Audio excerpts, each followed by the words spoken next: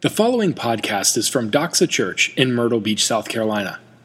For more information about Doxa Church, please visit us online at www.doxachurch.org. Well, good morning. Before we begin, I just want to take another minute and say how grateful and thankful Margot and I are to be here at Doxa. This is only our second week here, but even in the short time that we've been around you all, it's just so evident how much that this church body loves one another and how much you care for one another. You all have been so welcoming to us, and the elders of this church have already blessed us in a tremendous way. So just thank you. It's clear to us, it's been very clear to me in just 2 weeks how much you love Jesus, how much you love the scriptures, and how you as a body are committed to worshiping Jesus with your lives. And it is just such a blessing for us to be here, and we sincerely look forward to being part of this church body and meeting every single one of you. So thank you. Our text this morning that Randy read a couple of minutes ago, our text is very tightly and very closely connected to what we looked at last week in Romans chapter 3, verses 21 to 26. And if you think back to last week, we started to see that Paul, in his letter to the Romans, he actually has some really good news to share. The case against humanity has been made in terms of our sin and the judgment that we all deserve. And now, Paul begins to give us some really, really good news. And this isn't just the kind of good news that you hear and you kind of shrug your shoulders like, oh, that's nice, like it's going to be good weather tomorrow. That makes me feel pretty good. No, the news that we're talking about, that Paul is talking about, is life-altering, eternity-changing, I'll never, ever be the same in my life kind of news. That's what Paul starts sharing. And many of you here, you already know what I'm talking about, but I'm talking about the news that human beings, we can be justified, we can be made right with God, we can be in a relationship with God through faith in Jesus Christ. And not only this, but our justification, our righteous standing before God, it doesn't find its basis in what we do. We don't and we cannot earn our salvation. We can't earn forgiveness for all the wrong that we've done. That is impossible for human beings to do. And it doesn't matter how religious we are or how many good works that we do, we cannot earn our salvation. We are justified by God's grace as a gift through the redemption that is in Christ Jesus. That's the language that Paul uses. And if you've grown up in church or you've been a Christian for any significant amount of time, you have heard everything that I've just said. And hopefully you've heard the concept of justification through faith alone many times. We can't do anything to earn our salvation. But brothers and sisters, don't let a day go by where you are not astounded by this reality. I think some of the most precious gifts that we have are the ones that we're the most prone to take for granted. I know that is certainly true for me in my life. Other than my salvation, my wife and my children, they are the most precious gifts that I have. But oh, how easy it is for me to forget this. And the same can be true for our salvation in Christ through faith. If you belong to Christ and your salvation is secure, don't neglect to rejoice in this beautiful reality every single day. Justification, being made right with God by grace through faith, that is the undergirding, it's the foundation of what Paul is talking about in verses 27 to 30. And Paul, he's going to continue to put this reality right before our eyes this morning. And it may seem like Paul is being a little bit repetitive as we continue to work through Romans chapter 3, but I think he's doing this because of the greatness and the significance of what he's saying. Paul isn't doubling down on justification through faith alone without reason. The subject is so great and it's so vital that we must be sure that there's no misunderstanding about this. We have to be absolutely crystal clear when it comes to this. So before we unpack and we apply what the scriptures say here, I just want to pray and ask that the Lord would help us and help me this morning. So would you all pray with me now?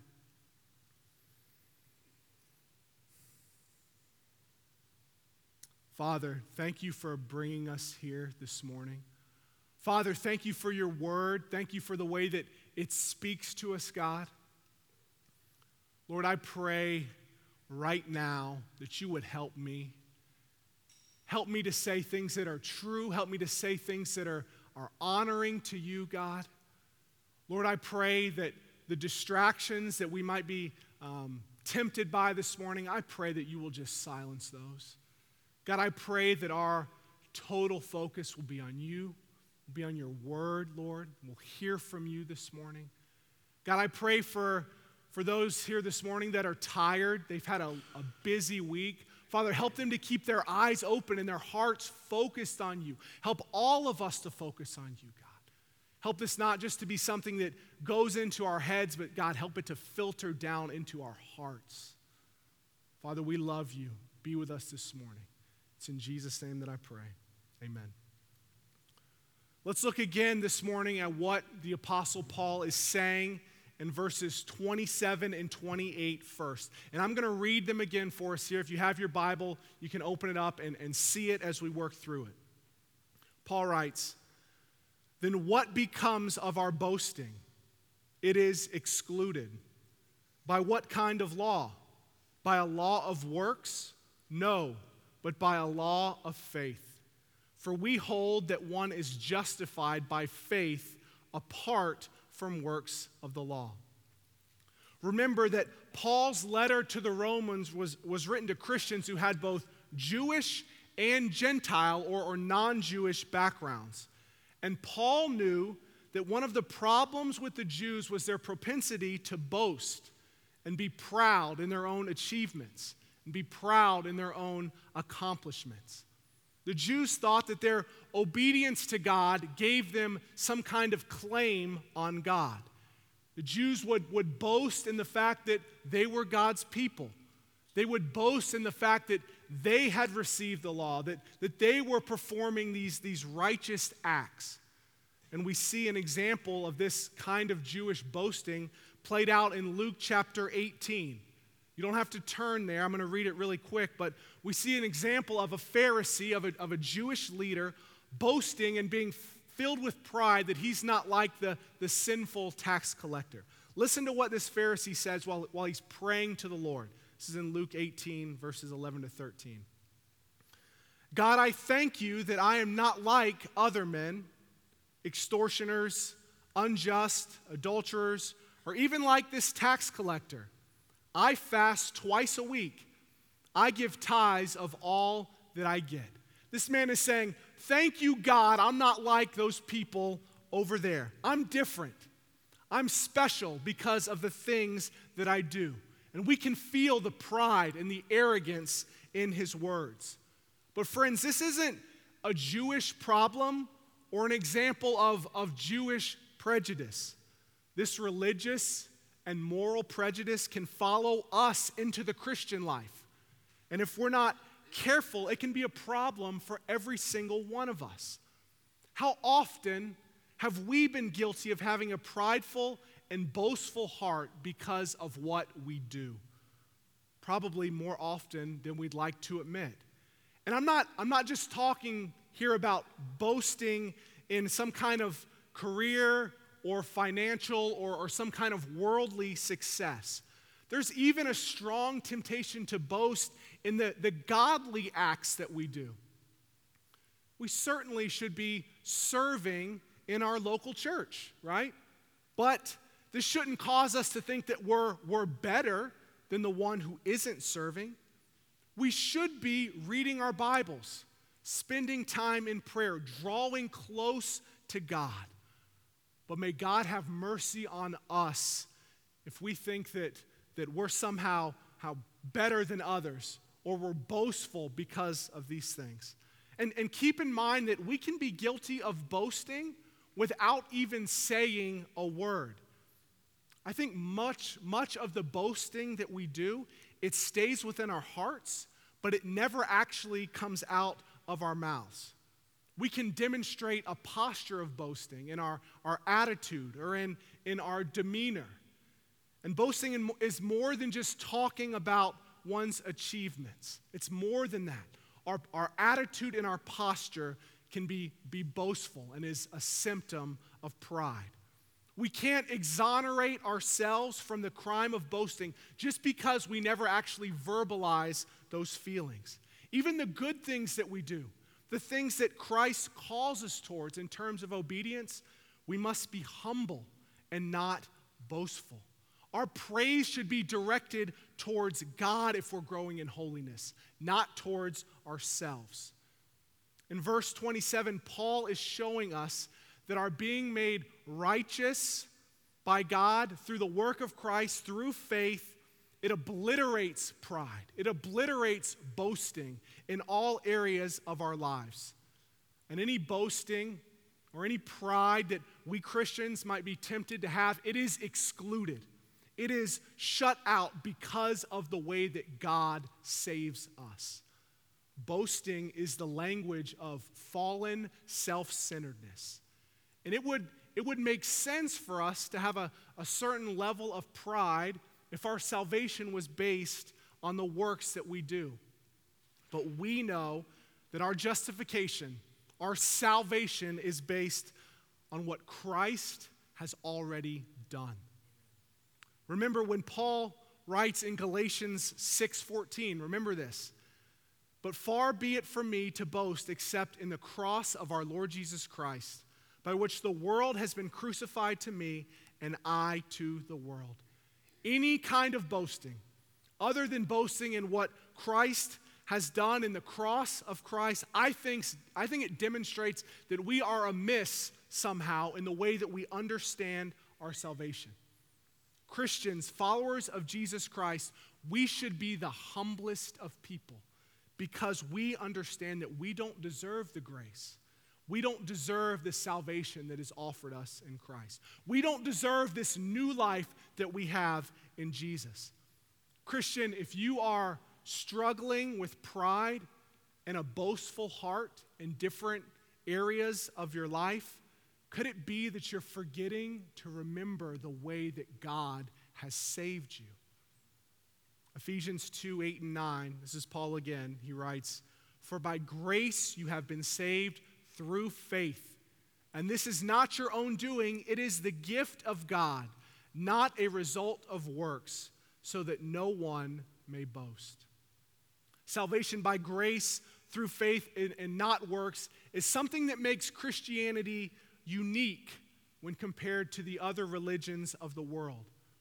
Real, authentic, biblical Christianity is not about human beings working and striving to make ourselves right with God.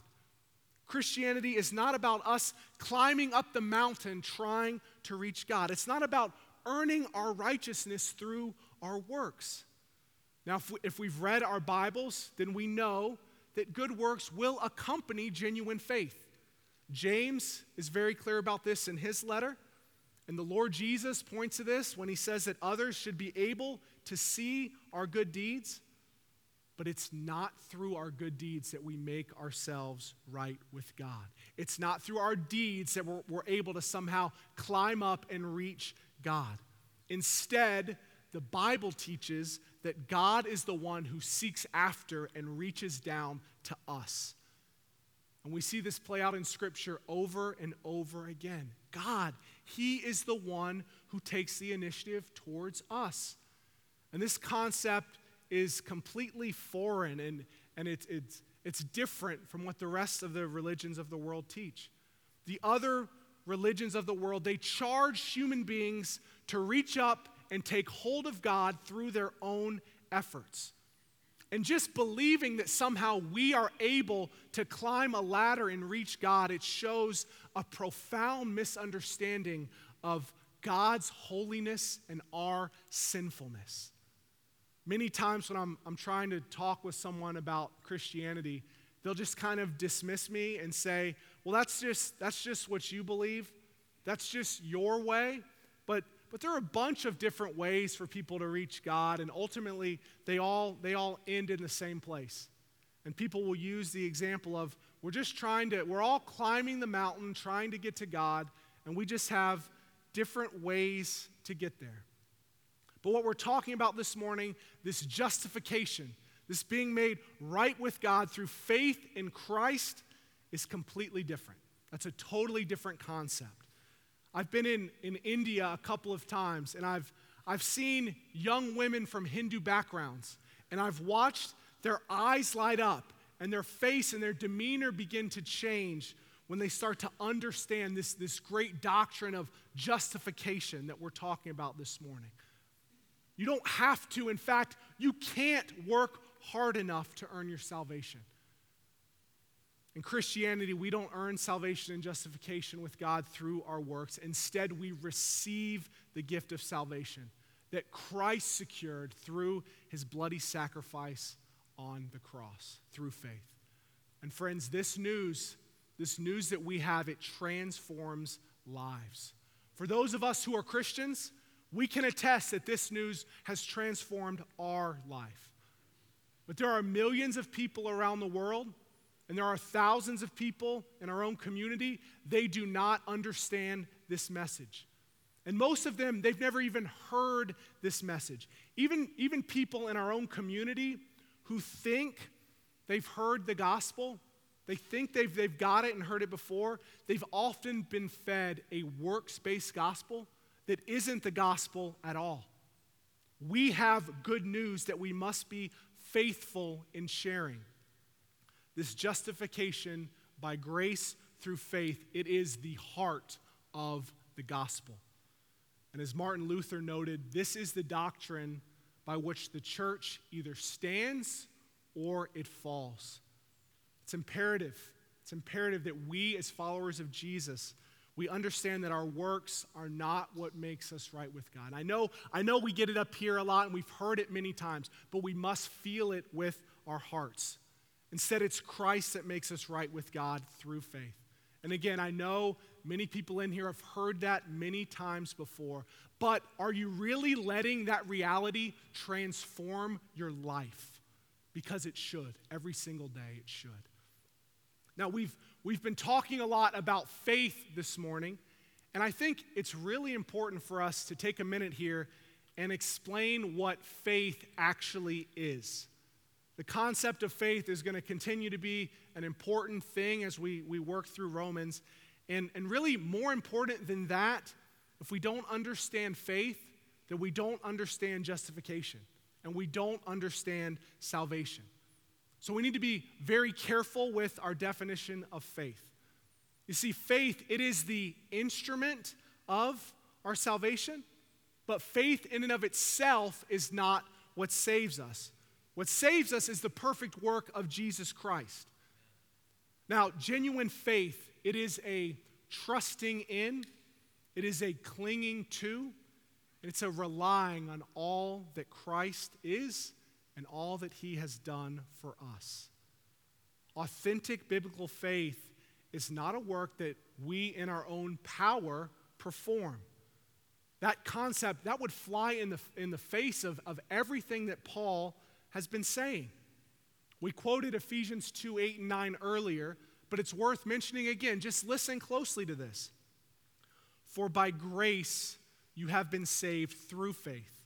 And this is not your own doing, it is the gift of God, not a result of works, so that no one may boast. Friends, even our faith is not our own doing. It's not something that we have because we're smarter or more enlightened than others. the faith that we have in Christ, it is a gift.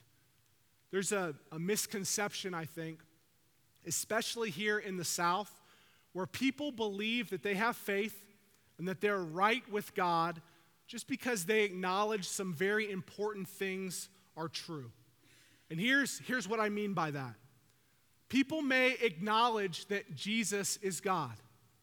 They believe that he died on the cross.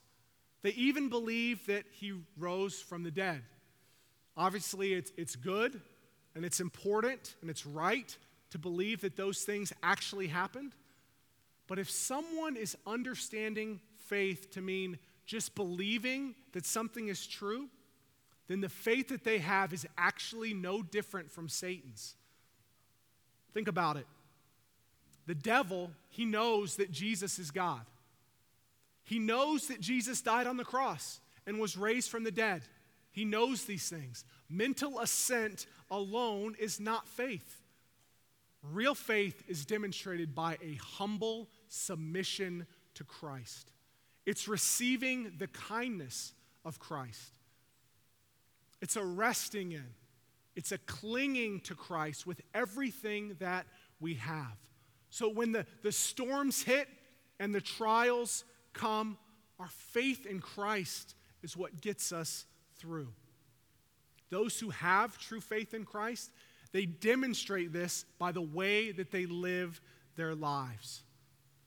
Christians who have been justified through faith, they live in a way that shows that Jesus is everything to them. We live in a way that shows that Jesus is our treasure. Those are the kinds of things that demonstrate true faith, not just mental assent. That alone is not faith. So God's way of salvation, it gets rid of all of the distinctions between people. That's the message. We're shifting gears here a little bit. That's the message of Romans verse 29 and 30 in chapter 3. Let's look at it here again. Let's keep working through this. Paul writes, "Or is God the God of Jews only? Is he not the God of Gentiles also? Yes, of Gentiles also. Since God is one, who will justify the circumcised by faith and the uncircumcised through faith." What Paul is saying, he's continuing to double down, is that there is one way for salvation to be obtained. It is not through works. It's not through keeping the law as the Jews would suppose. Faith in Jesus Christ, the Savior of the world, is the only way in which salvation is possible. And Paul is making the argument here that because God is one, he is the God of both Jews and Gentiles. There's not one God of the Jews and another God of the Gentiles. Jews and Gentiles are in the same position in respect to their maligning the character and the being of God. And Paul is such a master with the way he presents his case here. He's a master in what he's saying. When Paul says, yes, of Gentiles also, since God is one, he's making a reference to a well-known passage in the Old Testament, one that the Jews would know very well, and one that we'll probably recognize too. I'm going to read it really quick. It's short. Deuteronomy 6:4. "Hear, O Israel, the Lord our God, the Lord is one." Because God is one, there's one way of salvation, and this salvation is available for all peoples. In verse 30, Paul uses some language that it caused me to pause when I was preparing this message. You may have noticed it as well if you were really looking at it. There's a little distinction that it might look like he's making. It says, "Since God is one, who will justify the circumcised by faith and the uncircumcised through faith." So what's the difference here between Jews being justified by faith and Gentiles through faith? Is Paul trying to make some kind of distinction here? And I was wondering that when I began looking at the passage. Well, the short answer to that is there's There's no difference and there's no distinction being made here in what Paul is saying. All he's doing is varying his expression, just like any good speaker or writer would do. He does the exact same thing in Galatians 2:16 when he writes, "Yet we know that a person is not justified by works of the law, but through faith in Jesus Christ. So we also have believed in Christ Jesus in order to be justified by faith in Christ." So there's other examples of this in Paul's writing, but the bottom line is we don't need to get bogged down here and try to make some kind of distinction, because that's not what Paul is doing. It's easy for us to do that and maybe get confused sometimes with ways that Paul might put things, but the bottom line, and this, I know I sound like a broken record probably, but the bottom line is Paul is saying there's only one way of salvation, and it's through faith in Jesus Christ. Paul's emphasizing this again and again and again. And this was a big stumbling block for Jews. And it's even something that many Christians with Jewish backgrounds, they would continue to struggle with this. But there's one way for both Jews and Gentiles to be saved: faith in Christ and not works of the law. Now, I want us to shift again here and start thinking of some very practical ways in which this applies to our lives. We don't just want to just think in our minds and say, we get it, I've heard this before, like, I've got it. No, let's think, how does this actually apply to how we live? And I trust that the Lord has already been doing some of this as we've unpacked what Paul is saying. But again, I don't want us to miss it. I don't want us to leave here this morning thinking, I heard something that I knew, or I was reminded of something that I knew, but it doesn't actually change how I live. That would be a waste of time if that's what we're doing this morning. So I want us to take just a couple of minutes and for us to really think about this. And I have 4 practical ways that I think all that we've been talking about applies to our lives. Now there's way more than 4 things. There's way more than 4 ways, but just something tangible. We've kind of been introducing things, but I just want to make sure we've got some tangible things we can hold on to as we walk out of here today. So, 4 things. First, our justification by faith alone should cause us to be the humblest of people. Our justification by faith alone should cause us to be the humblest of people. And I mentioned that earlier when we looked at verse 27, but I just want to state it again. Make sure we're very clear on that. The fact that we're justified by faith and not works should lead to humility in all of us. We bring absolutely nothing to the table. And God still sees fit to have mercy on us through the work of Christ. We do nothing to earn our salvation. And yet, those of us who are in Christ, we have it because of the faith that He gives us. It's all about what God does. It's all about what He does and not about what we do in terms of our salvation. And this is true in other areas of our life as well. God receives all of the glory this way. When we take pride in our accomplishments or our possessions as if we have earned these things, we're robbing God of the glory that He deserves. Just like our justification, everything that we have is a gift from God. So friend, are you giving God the glory that He deserves in your life? Do you have a heart it's marked by a posture of humility? Is that true of you? If you're struggling with living a humble life before the Lord, maybe you need to spend some time really thinking about your justification through faith. I speak from personal experience here when I say that really thinking about how God justifies us can destroy temptations to pride. That's been so true for me, and I promise it will be true for you as well if you really take some time and think through that. Second, our justification, it should lead to heartfelt worship and joy. our justification should lead to heartfelt worship and joy.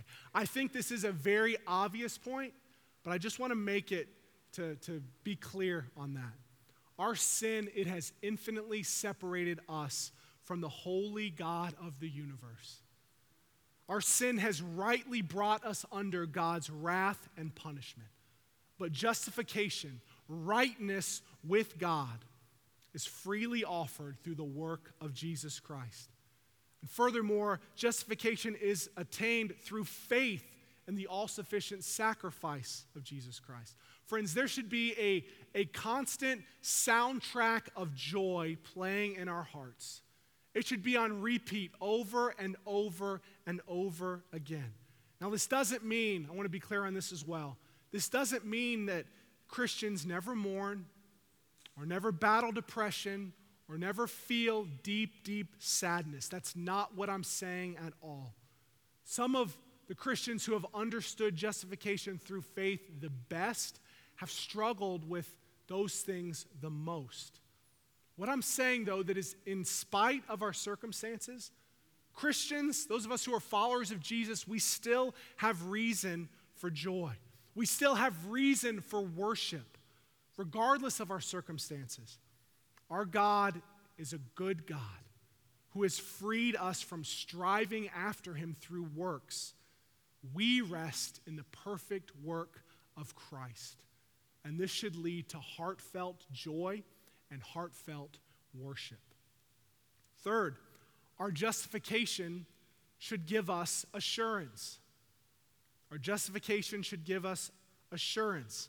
What I mean is that understanding how our justification works, it should cause us to be more firm and more secure in our salvation.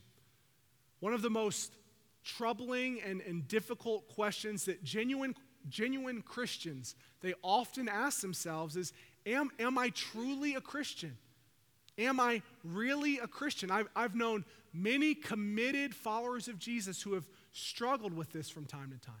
I know that I have. In fact, I think it's safe to say that many, if not most of us who are believers have struggled with that from time to time. Am I a true Christian? Here's the thing, though. If we base our justification on some kind of condition that we must fulfill or some kind of experience that we must have, then we are always going to struggle with assurance.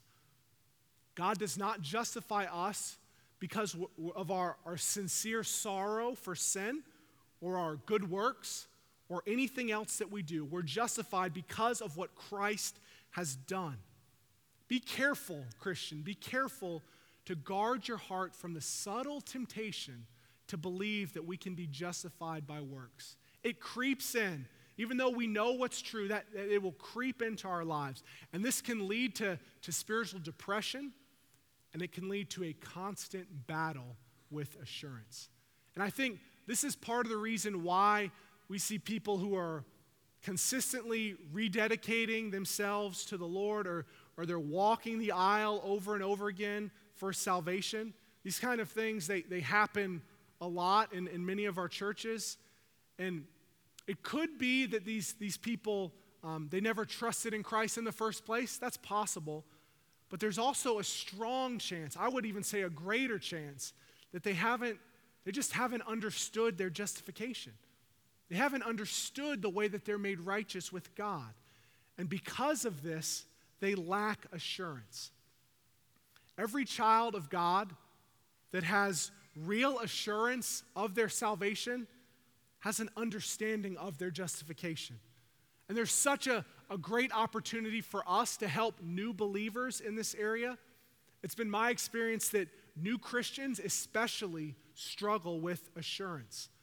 So if you come across someone who's a genuine believer and they're struggling with their assurance, they're struggling with being secure in their salvation, make sure that first they understand their justification. They understand that this isn't about your works. It's about the work of Christ and what he has done. A biblical understanding of justification, it will most certainly help with assurance. Fourth, this is the last one. Understanding our justification, it should make us bold in our evangelism. Understanding our justification should make us bold in evangelism. Friends, the gospel is so unique when compared to the other religions of the world. And not just other religions, but the entire worldly way of thinking about things. The message of the gospel, and remember, justification is the heart of the gospel. It's at the heart of the gospel. It says that you don't have to work in order to earn God's approval. You don't have to work for this. It's through the work of Christ, through faith, that we're made right with God. For someone who is struggling and they're working, trying to reach God, this is such good news. No more working. No more hoping that one day, just maybe, I'll be able to reach God. Through Christ, we and others can be confident that we're in right standing with God. Other religions of the world, they cannot offer this kind of assurance. They can't offer the assurance of salvation that comes through Christianity, the message that we have.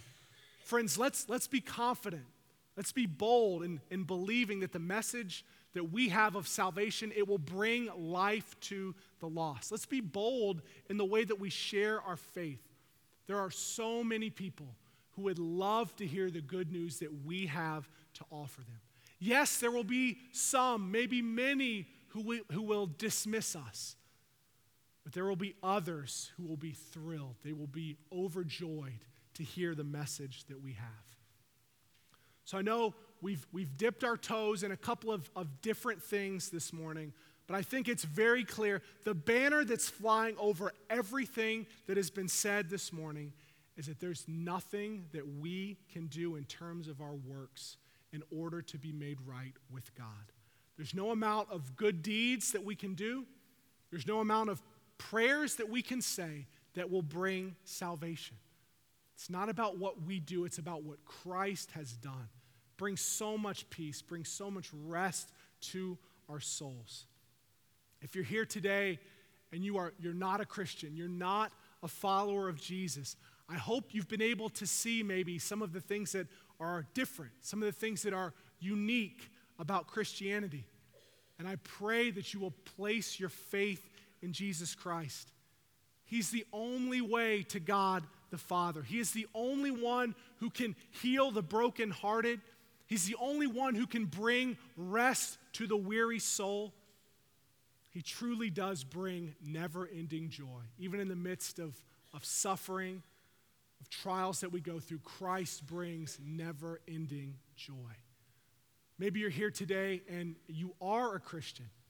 You are a true follower of Jesus, but you've been struggling with being sure of your salvation. You're asking yourself the question, man, am I really a Christian? Maybe you've fallen into sin in a particular area of your life, and you've genuinely repented. You've turned away from that sin, but you're wondering, man, do I still belong to God? I pray that you'll walk away from here confident in your salvation, confident in the work of Christ, not your works, confident in the work of Christ. Be confident in what He has done for you, not in what we try to do for ourselves. Brothers and sisters, let's work hard. Let's labor hard for the kingdom of God. But may we always keep our hearts from thinking that we are earning something from God in terms of our salvation. We're not earning it. There's nothing that we can do. And when we start to think that, that is a symptom of pride. We want there to be some way that we can do it. That's pride. Only God can do it through the work of Christ and the gift of faith that He gives. I think David has some things he's going to share about communion, but I have a couple things that I just want to say as we begin. I guess we're going to sing and we'll take communion here in a minute, but let's just remember that Christ, He gave His life for us. His body was broken, His blood was shed, and as we take communion, let's remember the Lord's death, His resurrection, and His imminent return. Let's remember the way that we've been justified in Christ. Let's have our minds and our hearts kind of focused on that as we take communion this morning. So I'm going to pray, and then we'll continue worshiping the Lord.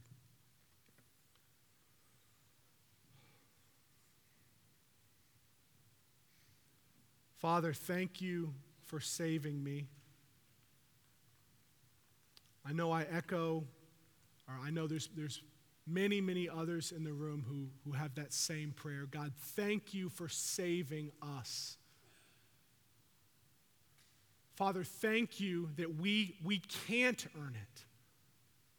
Thank you that our salvation is a gift. Our faith is a gift. Lord, thank you for that. Father, I pray that we, Doxa, that we will be just the humblest of people, Father. We'll be humble in the way that we approach you. That we'll be humble in the way that we approach others. God, may people see that there's something different about us.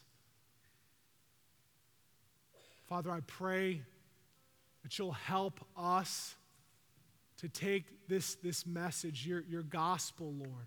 And at the heart of it is what we're talking about, is justification through faith. God, help us to take it to people in our community. Help us to take it to people around the world. God, I pray even now you'll start stirring in hearts to take the gospel to places that it's never been. God, I pray that Doxa would be a place that does that. It's about that, Lord. I know the heart of the elders is for that. So, Lord, just continue to work in that. Father, help us to trust you. Help us to cling to you with everything that we have.